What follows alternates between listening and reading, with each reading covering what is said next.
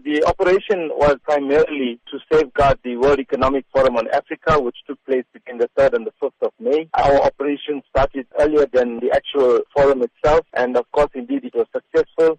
There wasn't a single incident reported that was WEFA-related, and for that, I think we must give a lot of credit to all the departments that were involved in delivering a safe and secure World Economic Forum. South Africa delivered a secure international conference, but how are you ensuring that enforcement agencies continue to execute their duties? These law enforcement agencies or the departments that form part of the National Joint Operation Intelligence Structure is involved in also our day-to-day activities and also involved in the general stability of the country. We come together, regularly meet, find ways and means to overcome the contributing factors to the general crime that is taking place. We also come together when major events take place, like the World Economic Forum that we delivered successfully. Also when there's protest action or any other incident that takes place in the country that requires the intervention of more than one government department. How are you encouraging South Africans to continue with the patience on the roads? We're saying all the time is that,